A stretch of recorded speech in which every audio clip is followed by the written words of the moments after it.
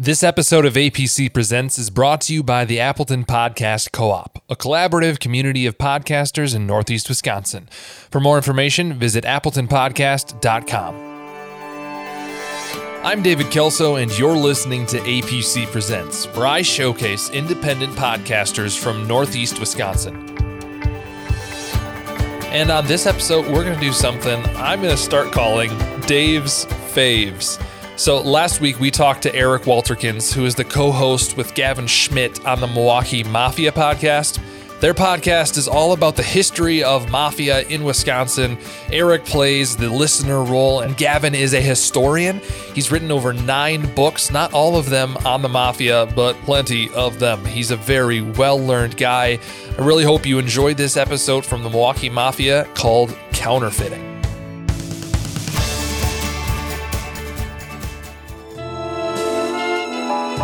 You're listening to Milwaukee Mafia, your weekly podcast dose of Wisconsin Mafia and true crime history. Everybody, welcome back to another episode of the Milwaukee Mafia podcast. I'm Eric Walterkins. I'm Gavin Schmidt. And Gavin, what do you got for us today? Well, so before I begin, I have to explain this one and I have to apologize to people. Oh, man. People don't like it when you start with an apology. Well, I have to. First of all, people aren't going to know this, but this is actually the 3rd time we've tried to record this episode. And it's counterfeiting, is that right? Yep. So we're a little bit out of order on this one. We recorded it. We started to record it once. We had a cat interruption. We started to record it a second time, and the sound just wasn't good enough. So we put it on the shelf, but it's coming back today. The reason I have to apologize is because this is the episode in which a man shoots another man at the Boston store. And we have referred to it. Oh! We've referred to it in other episodes. And not that that's a big deal, but if someone was like, I don't remember that, that's why. Because it was never aired before. Oh. So when did you figure that out? When I was going through these notes. And you're like, oh, man. Yeah. That's too funny. All right, well. You've left them in suspense, and now they get to hear about the man who shoots the man at the Boston store. Yes, and now we get to do counterfeiting, hopefully for the last time. All right, Eric. So let's see if I can jog your memory here. Let's test you out a little bit. What branch of the government tracks down people for counterfeiting, arrests people for counterfeiting? The Secret Service. Okay, good. You remembered. Yep. So usually when we think of the Secret Service, we think of the people who protect the president, which is true. They do that. They originally were created to go after counterfeiters. The reason why they do both jobs, which seems like there's really no connection between counterfeiting and people attacking a president, is that President Lincoln signed it into law the same day that he was killed. So later on, when they had to create an agency to protect the president, they gave it to the Secret Service in honor of the fact that their birthday is the same as Abraham Lincoln's death day. And if the Secret Service had been around, Lincoln might have been okay. Interesting. Yeah. That's the only connection. That's why these guys sometimes are bodyguards and sometimes they're going after counterfeiters, which seems completely unrelated. That's the reason. That is so weird. Yeah. Okay. So at the beginning of the 20th century, counterfeiting is a very real problem. It's something that actually was fairly common.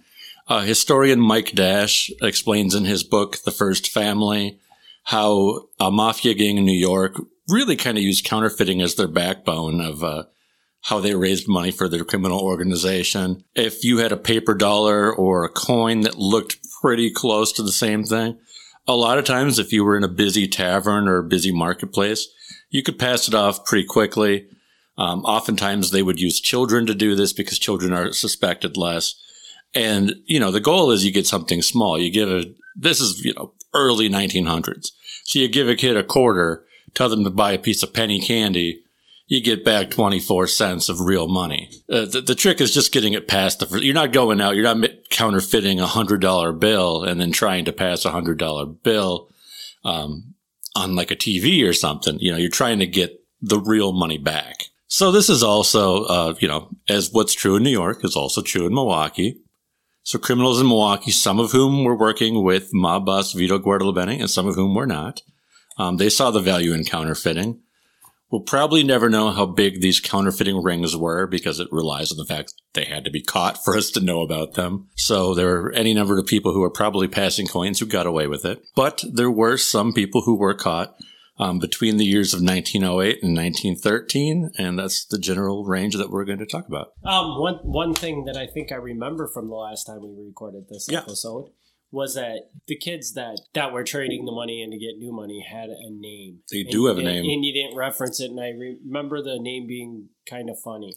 For some reason? It is, and I'll mention it. It comes up in my notes. I'll mention it when we get there. Yes, there is a funny name. Okay. So we'll just hold off on that. But yes, it does come up. So the Milwaukee Police Department are getting these complaints about these counterfeit coins turning up in different places around town.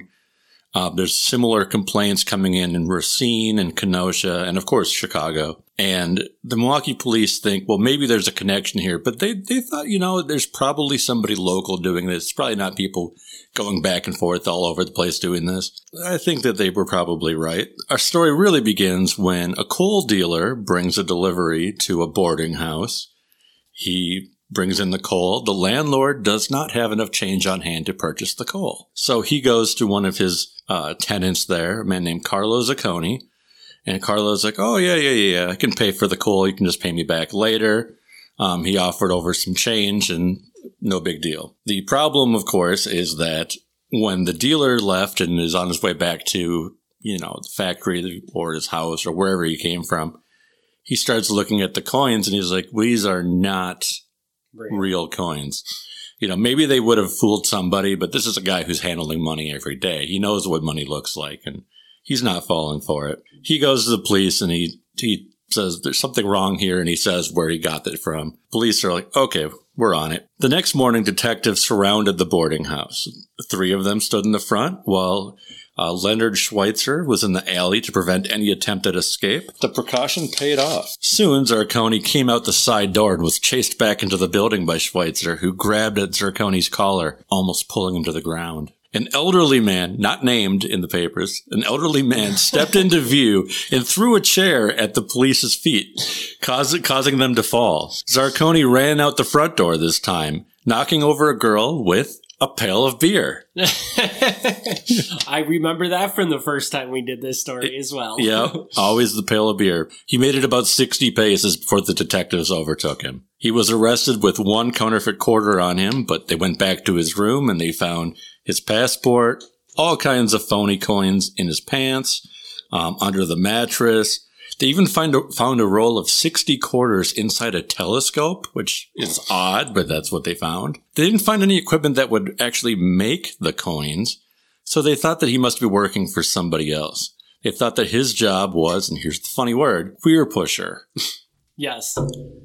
Some would say funny, some would say offensive. But well, it's not offensive though. It's completely not related. But. Right. No, it just means that he's pushing money that's strange. That didn't mean that back then. Okay, so at the station, Zacconi, he refuses to speak with the police, but his landlord is more than happy to speak with the police. So he tells them about what he knows, and he says, it is kind of strange. He's unemployed, but he always seems to have money. So something was up with that. The Secret Service did not actually have offices in Milwaukee at this time, so agents had to come in from Chicago.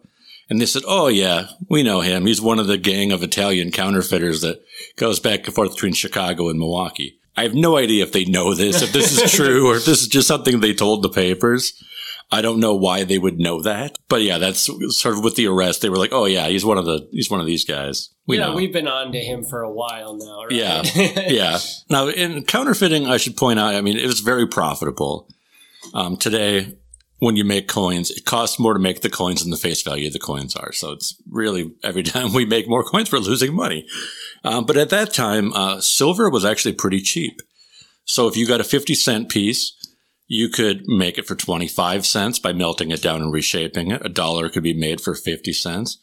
So really, if you had a good enough mold, You could just keep melting and remaking over and over and over again. So the counterfeiting process was really all dependent on how good your molds were.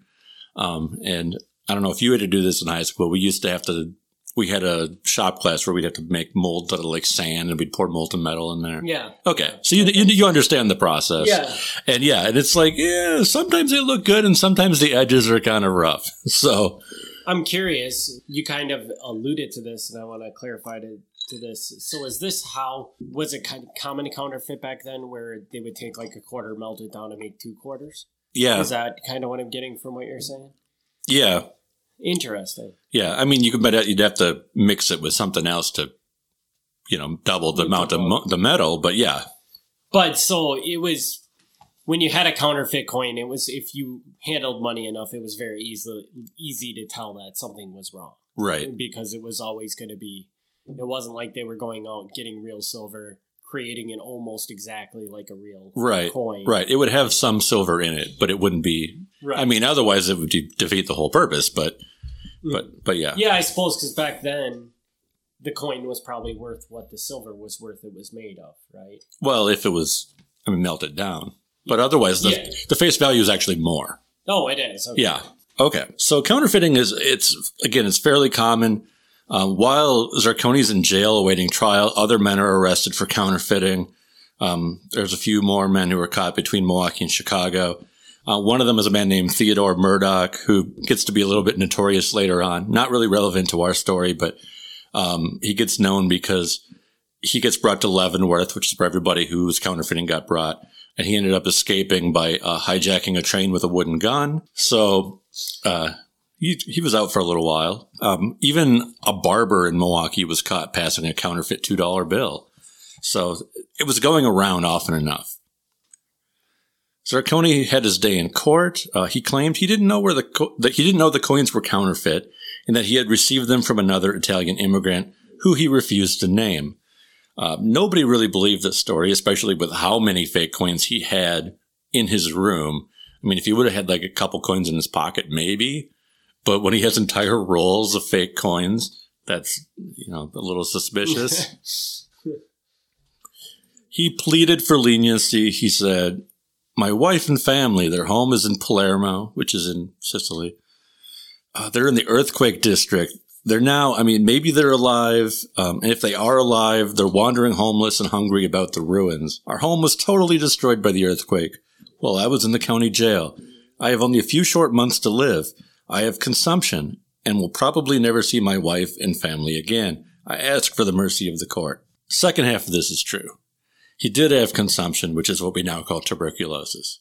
Okay. So that's true. The earthquake story is probably full of crap. There was an earthquake that happened that year in Sicily. It measured 7.1 on the Richter scale. It is to this day the worst earthquake in European history. It killed, you're not even going to believe this, it killed 75,000 people. Wow. But it did not happen anywhere near where his family lived. Yeah, pretty sure they were just fine. He was sentenced to 2 years of hard labor and sent off to Leavenworth. Okay, next we have Angelo Brando. Angelo Brando was arrested along with Stefano Zarcone, same last name, and Santo Marino, and they were accused of passing counterfeit money. Brando had passed a phony $2 bill at a saloon, but he claimed, quote, "I had a fix, and while in that condition, my money was exchanged for counterfeit money by an unknown person." I do not know what it means to have a fix. Okay. I don't know if this means he was drunk or, on drugs or what that means. But whatever it was, he was in some condition where somebody went in his pockets, took his money, and put counterfeit money in his pockets. This sounds very believable. Right. They didn't think this happened. Yeah. They kind of doubted it. So they were brought to court, and the case was pushed off for a little while because the police were hoping they could find where these coins were being made. They said, well, we keep arresting these guys for this money, but where are they actually making it? They believed that these were part of an organized gang that was making and passing the counterfeit money, again, between Milwaukee and Chicago. Could they find it? They did not find it. No, of course not. No. While at the police station, Santo Marino tried to escape, but he was quickly apprehended. Now, he comes from Santa Flavia.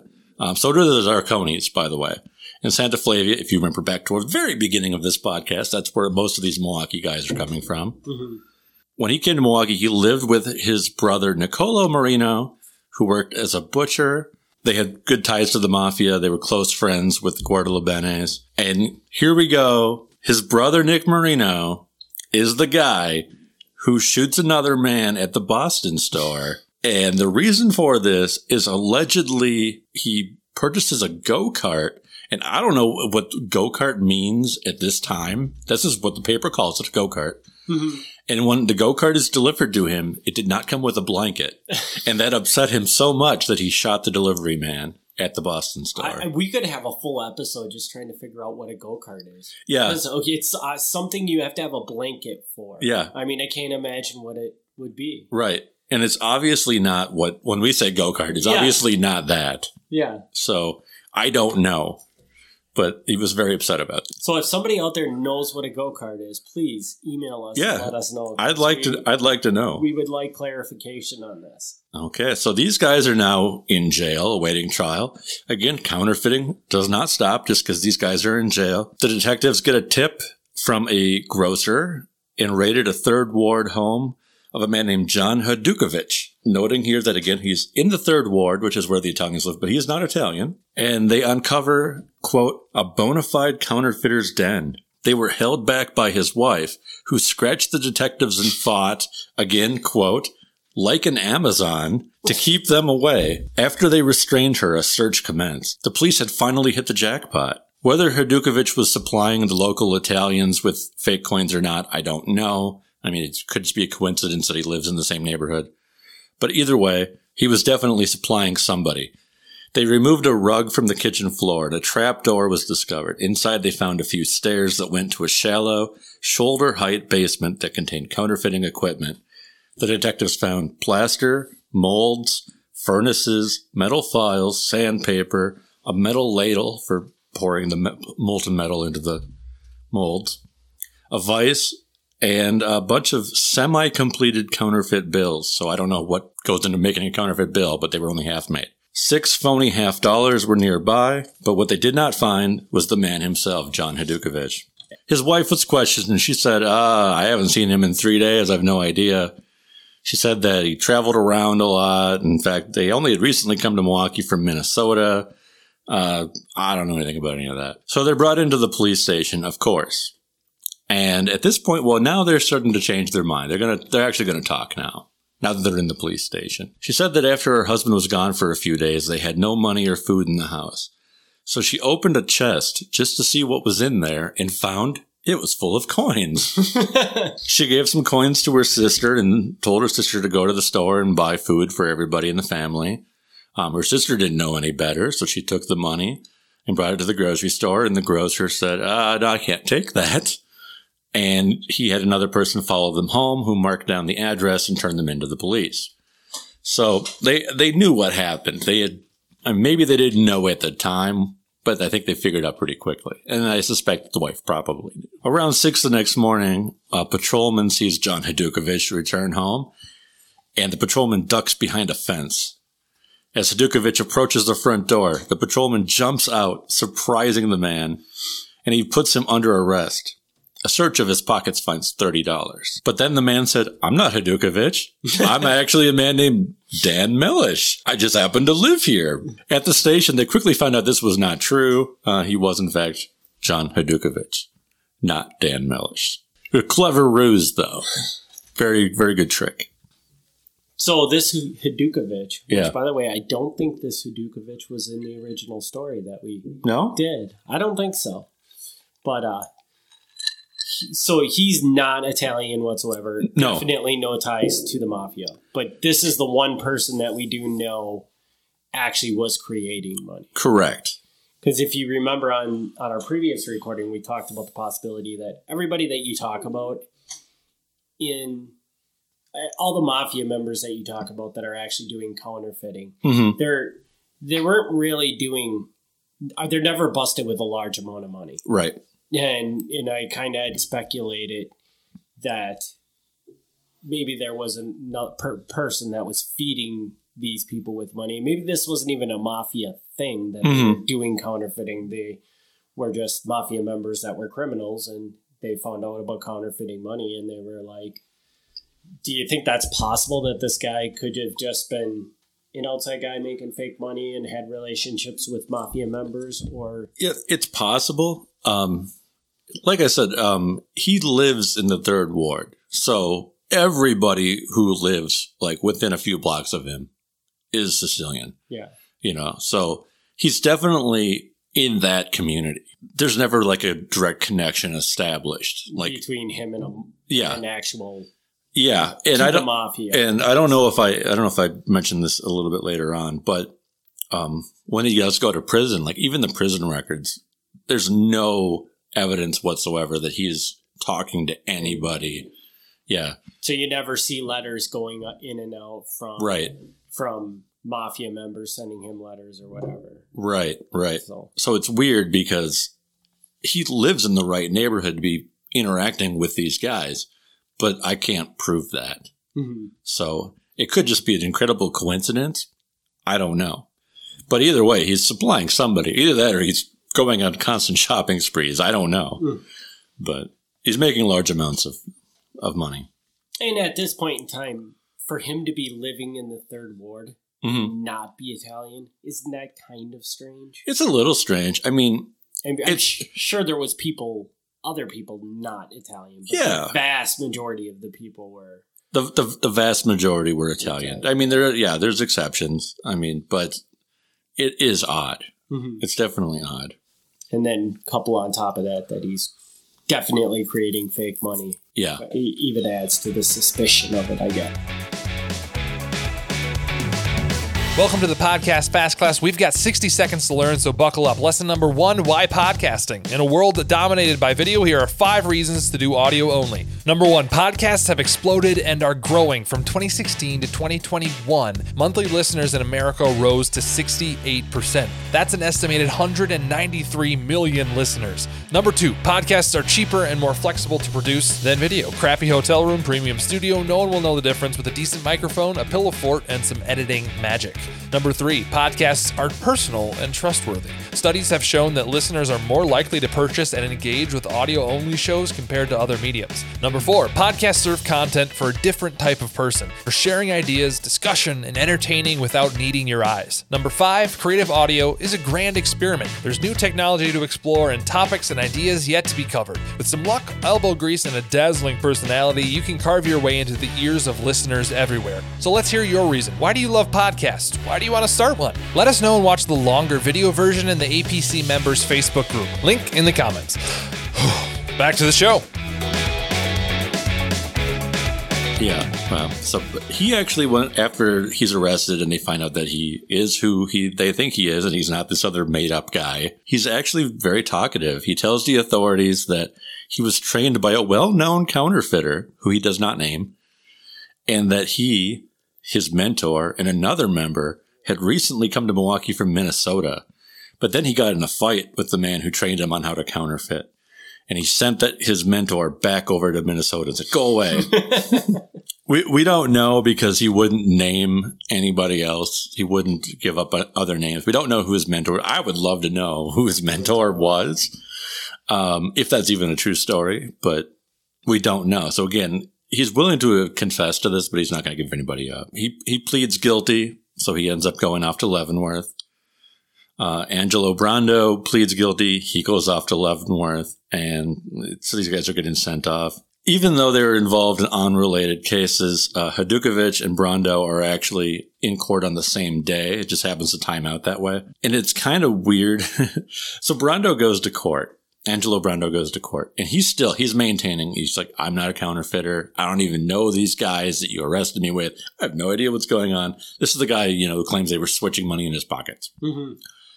So he's in court, and in the middle of court, he starts having a fit, and he's spasming around.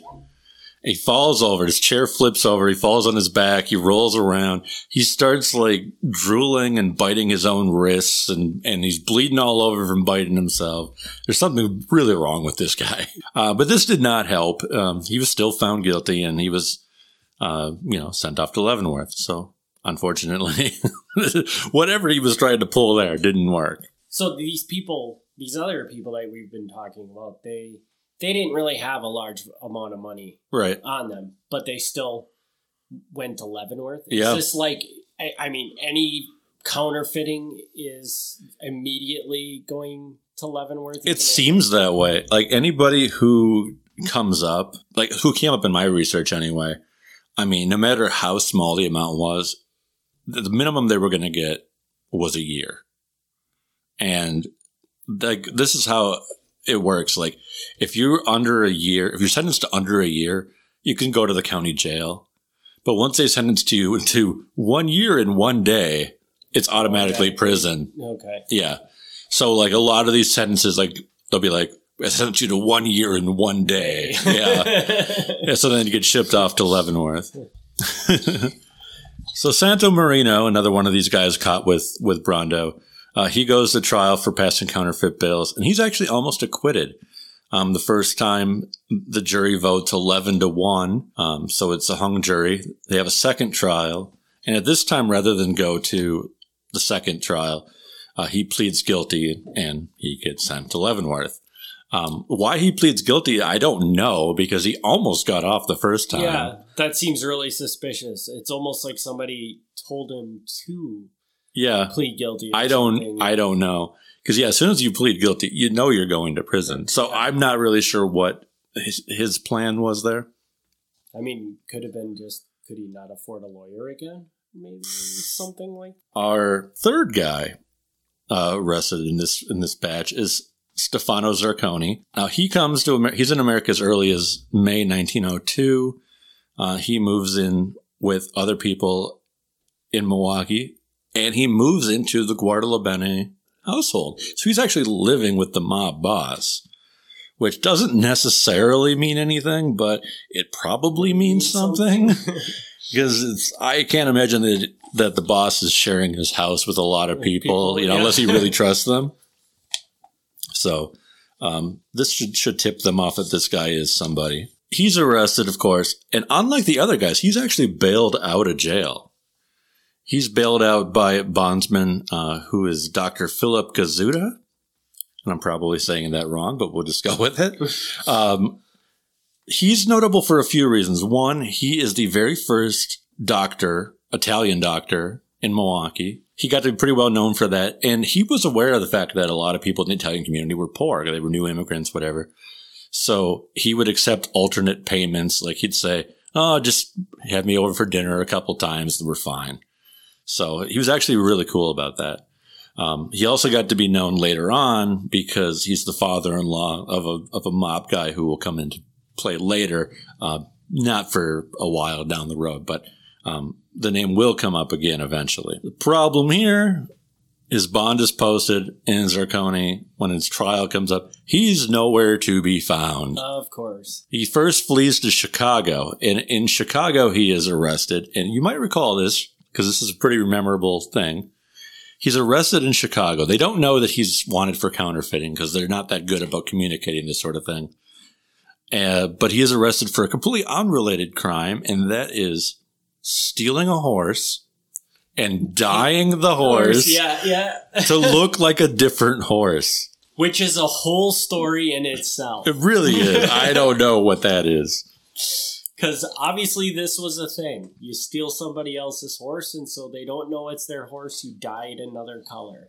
So he gets, arrested for that. But apparently this isn't that big of a deal because he isn't actually kept in jail. They just kind of tell him, show up for court when you're ready. So he takes this as an opportunity, like, okay, that was pretty close. I'm getting out of here.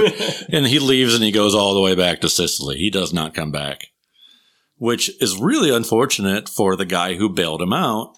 Because if you know how it works when you post bond, if someone doesn't show up, you're stuck with it. Hey, you lose the money. Right? Yeah.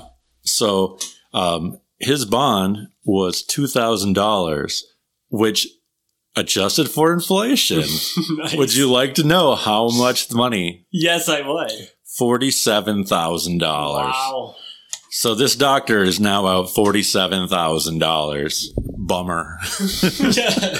Going back to our original guy, Carlo Zarconi, the other Zarconi here. So not to make this more confusing than it has to be. He arrives at Leavenworth and immediately he fails his physical exam.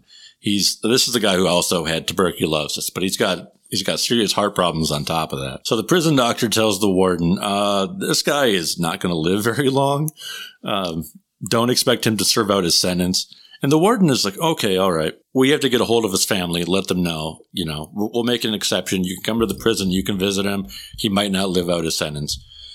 The funny thing here is they ask for who they should contact. He says, I'll give you the address of my cousin. The cousin whose address they get is the guy who just fled back to Sicily.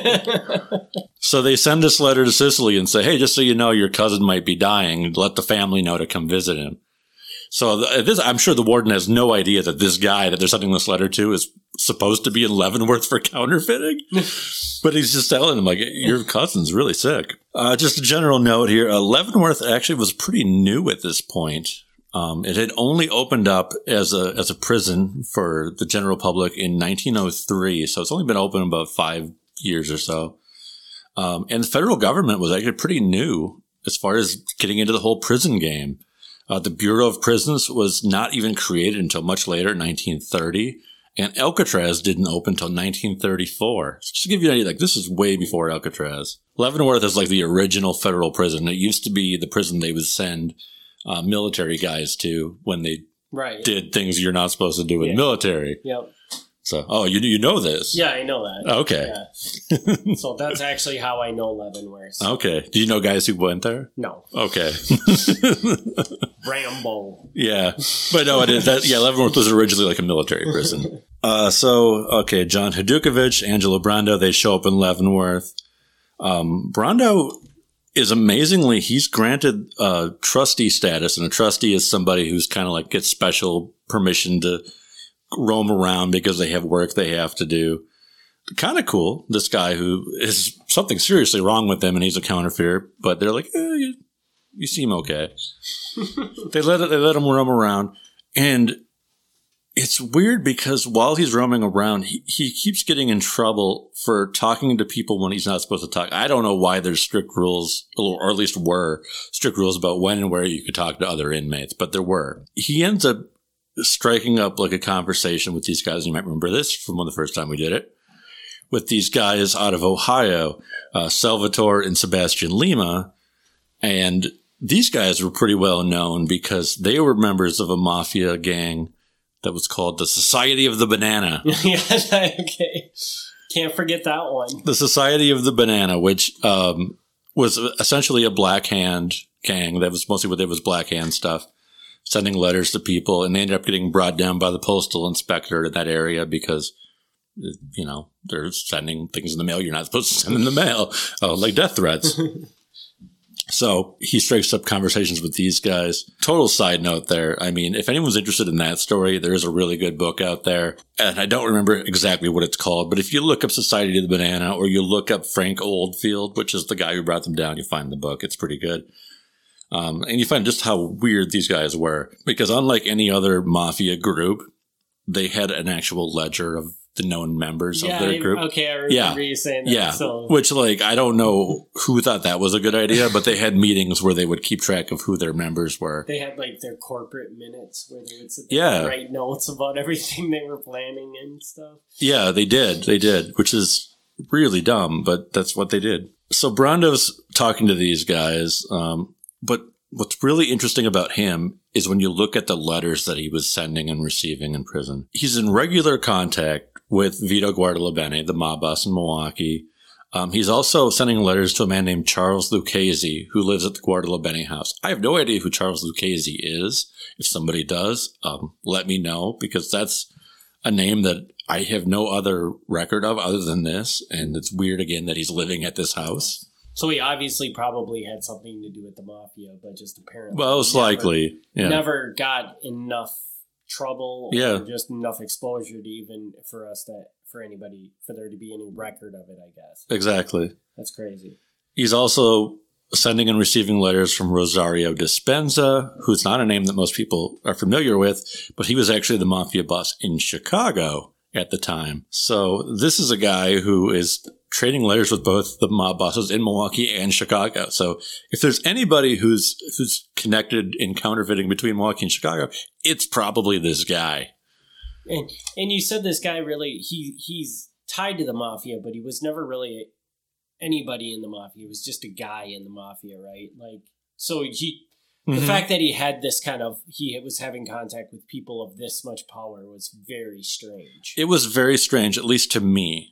I mean, as I have to say, like every time, I can only know what the records are there. I mean, for all I know, this guy was actually some big important guy. I don't know that, but there's no record of that. He wasn't constantly being arrested, or he wasn't, talked up in the papers for any reason at all. The only reason I know about him at all is because he got caught for this counterfeiting thing. If he wouldn't have got caught for that, his name would have never come up. But yet he just has direct line contact to all these big, important people. Yeah. Which is just unbelievable. Yeah. So there is a whole lot missing to his story. There definitely is. And unfortunately, it's probably going to stay that way. Yeah. Santo Marino, he enters Leavenworth. And he's in regular contact with his brother, the Boston store shooter. He only ever writes one letter to Vito Guardalabeni, but he didn't receive a reply. So I don't know what that says about him. But I guess, they knew each other, but I guess they weren't that close. He was also granted trustee status, so he was able to roam a little more freely. And actually the reason he got trustee status was because he could actually speak English really well, which is kind of uncommon among these guys. It's weird to think about that because obviously we're talking in English right now. Yeah. But a lot of these guys, this business was all conducted in Italian or Sicilian or whatever. Their English was, generally speaking, not very good at this point in time. That was a big deal if you could speak English. All of these guys are back out of Leavenworth in the next few years. Nobody was in there that long. Carlo Zarcone returns to Milwaukee. Hadukovich ends up going back to Minnesota. Angelo Brando, I don't know where he ends up. I have no idea. Again, I'd love to know more about this guy. Mm-hmm. I don't know if he gets... So he just disappears out of... Yeah. I don't know. It's weird because, again, for people who don't know, a big part of how I do this research is I'm looking at census records and things like that. So after this, the next big census would be 1920. And he doesn't show up in there. At all. Maybe he's moved to California or something. But he's not living in Milwaukee or Chicago. He's gone. So I don't know where he went. And Santo Marino ends up moving off to Brooklyn. So he's kind of out of the area too. So how did you find that Santo Marino had moved to Brooklyn? Okay. The reason I know that is through ship records. Because he ends up actually, after this, when he gets out, he leaves and goes back to Sicily. And then he comes back again. And when you sail across the Atlantic Ocean, you have to fill out a form on the ship. It's called the Ship Manifest. And you have to write where you're going to be living when you arrive. And he wrote his uncle's name and address in Brooklyn. Now, it's possible after that, he maybe just lived there for a few weeks and then came back to Milwaukee. I don't know. But initially, when he came back, he came to Brooklyn. So you're sitting there, you actually go through and look at ship records. Yeah. To see the movement of people. God. Yeah. Well, it's a serious business, man. Yeah. May I say boring? Oh, well. Yeah, sometimes it is. And after this, it seems like counterfeiting just sort of slowed down. It never, ever stops. I have a note on my notes that says, if you Google Milwaukee and counterfeiting, even just in the last few years, people are still getting caught for it. It happens. But it's not like it used to be. It's very uncommon. And usually when they get caught now, it's kind of laughable, what people get caught with, because it doesn't even look like money. So they've definitely made it harder to make fake money than it used to be. But yeah, it's pretty much, as far as it goes in the Italian section of Milwaukee, it all just kind of stopped. The last one that I really know about was in February 1916. When these guys are passing counterfeit coins in a saloon, and they end up, getting arrested for that. But even there, that was barely even a headline. It went from being this big deal, counterfeiters caught in Milwaukee, to being page 3. Here, we got a couple counterfeiters. So already within a few years, it's not even considered that exciting anymore. So that's sort of like the end of counterfeiting. The counterfeiting maybe will come up again later on because during World War II, there's a brief bump up in counterfeiting. But otherwise, that's pretty much like just these few years is like a peak year, and then it kind of stops. Just kind of giving a scale of this being one of the things that the Mafia was into in Milwaukee. Mm-hmm. Was this just a blip in the radar that they were doing this? Was this a big part of their organized crimes schemes? Or well, again, I always have to use the disclaimer. I mean, I can only go off of the records that I have. But based on the records that I have, I would lean more towards it being a blip. Because, yeah, other than the fact that, they're exchanging letters with these mob bosses. So obviously the mob bosses are aware that this is happening. There aren't really any names that, are going to come up later on and, be these guys who are oh, yeah, these are these guys who are coming up again and again and these big names. These guys are, for the most part, pretty forgettable. So it seems like it was something you did. I mean, obviously it's a way to make money and they'll do anything they can to make money. But it doesn't seem like they were putting a whole lot of effort into this. It almost seems like they maybe tried to get it started, mm-hmm. and it just never caught on. They just never had a lot of success with it. And then, enough of their people that were out there trying to get it started got arrested, went off to Leavenworth, and they came back, and they're just yeah, we're just not going to do that anymore because mm-hmm. it just didn't work out very well for us. But I'm assuming in other areas, this was a huge thing for the Mafia. Yeah. Like I said, so there's the Mike Dash book, The First Family. And I mean, these guys were really sophisticated in New York. I mean, I don't know if it was their primary thing they did, but it was definitely one of the big things they did. So they had it figured out of how to actually keep it going. Yeah, I'm just curious, was that around the same time? Did they get into it around the same time that it was going on in Milwaukee? Yep. I mean, I don't remember the exact time frame. It might have been a year or two sooner or something like that. But yeah, generally speaking, same time. So, a year or two sooner, Milwaukee catches on that New York is out doing this, and mm-hmm. then they try to jump into it and just fail miserably at it. Yeah. It would be my guess, Yeah. So, and that's a running theme that you'll see, any of these schemes, it's like a carbon copy across the country. The Black Hand letters. Every major city had them. Where they started, I don't know. But everybody was copying everybody on that. The counterfeiting, different gambling, the different kinds of prostitution they were doing throughout the years. It's like any major city, you'd see these same things, almost identical everywhere. And it wasn't like they were, calling people up and being hey, how are you running your business? They just all kind of figured these things out. It wasn't just one big conglomerate that was doing it all. Yeah. It was just that they looked over and saw, hey, they're doing that. Let's try to do that. And then they would jump onto it, which makes sense. That's the way things work. Sure. It's weird, how any given crime has its peak years. And it's the peak year. It's not like it's the peak year in this city. It's the peak year everywhere. And then it's gone again. Yeah. And then maybe 10 years later, it might come back. Sure. Somebody will revive it or something. Yeah. But it's just a weird phenomenon. I got one last thing. All right. If you got any questions, throw them out now. But otherwise, I got one last thing. No, I think I'm good. Okay. So I just wanted to, I don't know how much time we're running over on now already.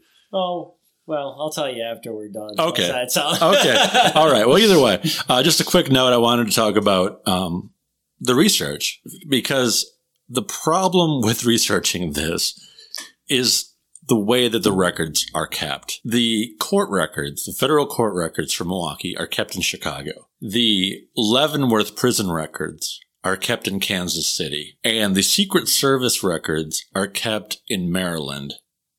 Okay. So, I had some roadblocks when I did this, because I did this research maybe, 10 years ago or so. And I was able to get some of it. The Leavenworth records were really easy, even though I didn't actually go to Kansas City. There was a guy who works for the National Archives who was very helpful, and he was able to get me what I needed. The reason I bring this up is anybody who wants to try to replicate this today is in a much better position than I was 10 years ago, because almost all the Leavenworth records are now online on the National Archives website. So I had to actually go through and request them and pay these duplication fees, and it was a hassle and whatever. Now you just go to the National Archives and search a name, and you'll get the whole record is right on there. You get the mugshots, the whole deal. The federal courts are still not online, so that's still a hurdle. But the Secret Service records have been going online. The ones that would be relevant here are not, but I imagine they will be sooner or later because they've been going through and adding them. So a lot of cities, New York, they've put online, and some other cities they've put, I think New Orleans is another one they've put online. So they're working on it. So if anybody were to try this now or 5 years from now, you'll probably find things that I missed just because I wasn't going to go out to Maryland to do research. I don't have that kind of time or expense to just see if I can find something randomly. So, there are pieces that could be found that I didn't find. And maybe, who knows? Maybe Angelo Brando, maybe there's a piece of the story in there. But just wanted to throw that out there for anybody who's curious how the research is done or wanted to do it themselves. It's getting easier. I mean, the internet, for all its greatness and terribleness, for finding records, it's actually pretty great. And in 10 years, took you 6 months to do some sort of research, and you'll be able to do it in 10 minutes probably in 10 years on the internet. So. Yeah, the National Archives, I have to give them credit, has been really, really good about trying to get as much as possible online. I mean, they've got millions of pages, so it's going to take them forever. But they're trying. Yeah. Super cool. Well, I think that'll wrap it up for this week. Sorry about the length of the episode. We try not to go this long. Yeah, whatever. But we probably should have put a disclaimer out there because we knew this one was going to take a little bit. So, but anyways, if you want to hit them up with some contact info. Sure. You can find me at MilwaukeeMafia.com or MilwaukeeMafia@gmail.com, whether you prefer the website or an email.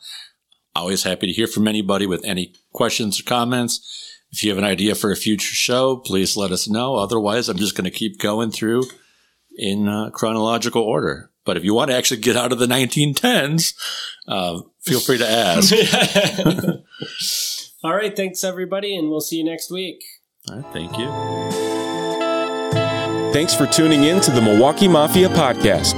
Join us next week for another look back at Wisconsin Mafia and true crime history.